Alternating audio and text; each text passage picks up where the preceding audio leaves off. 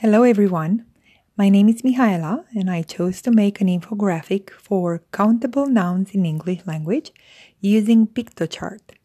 I chose this subject because I wanted to experience this type of presentation and decide if this is something I would use in my teaching. I hope you enjoy it.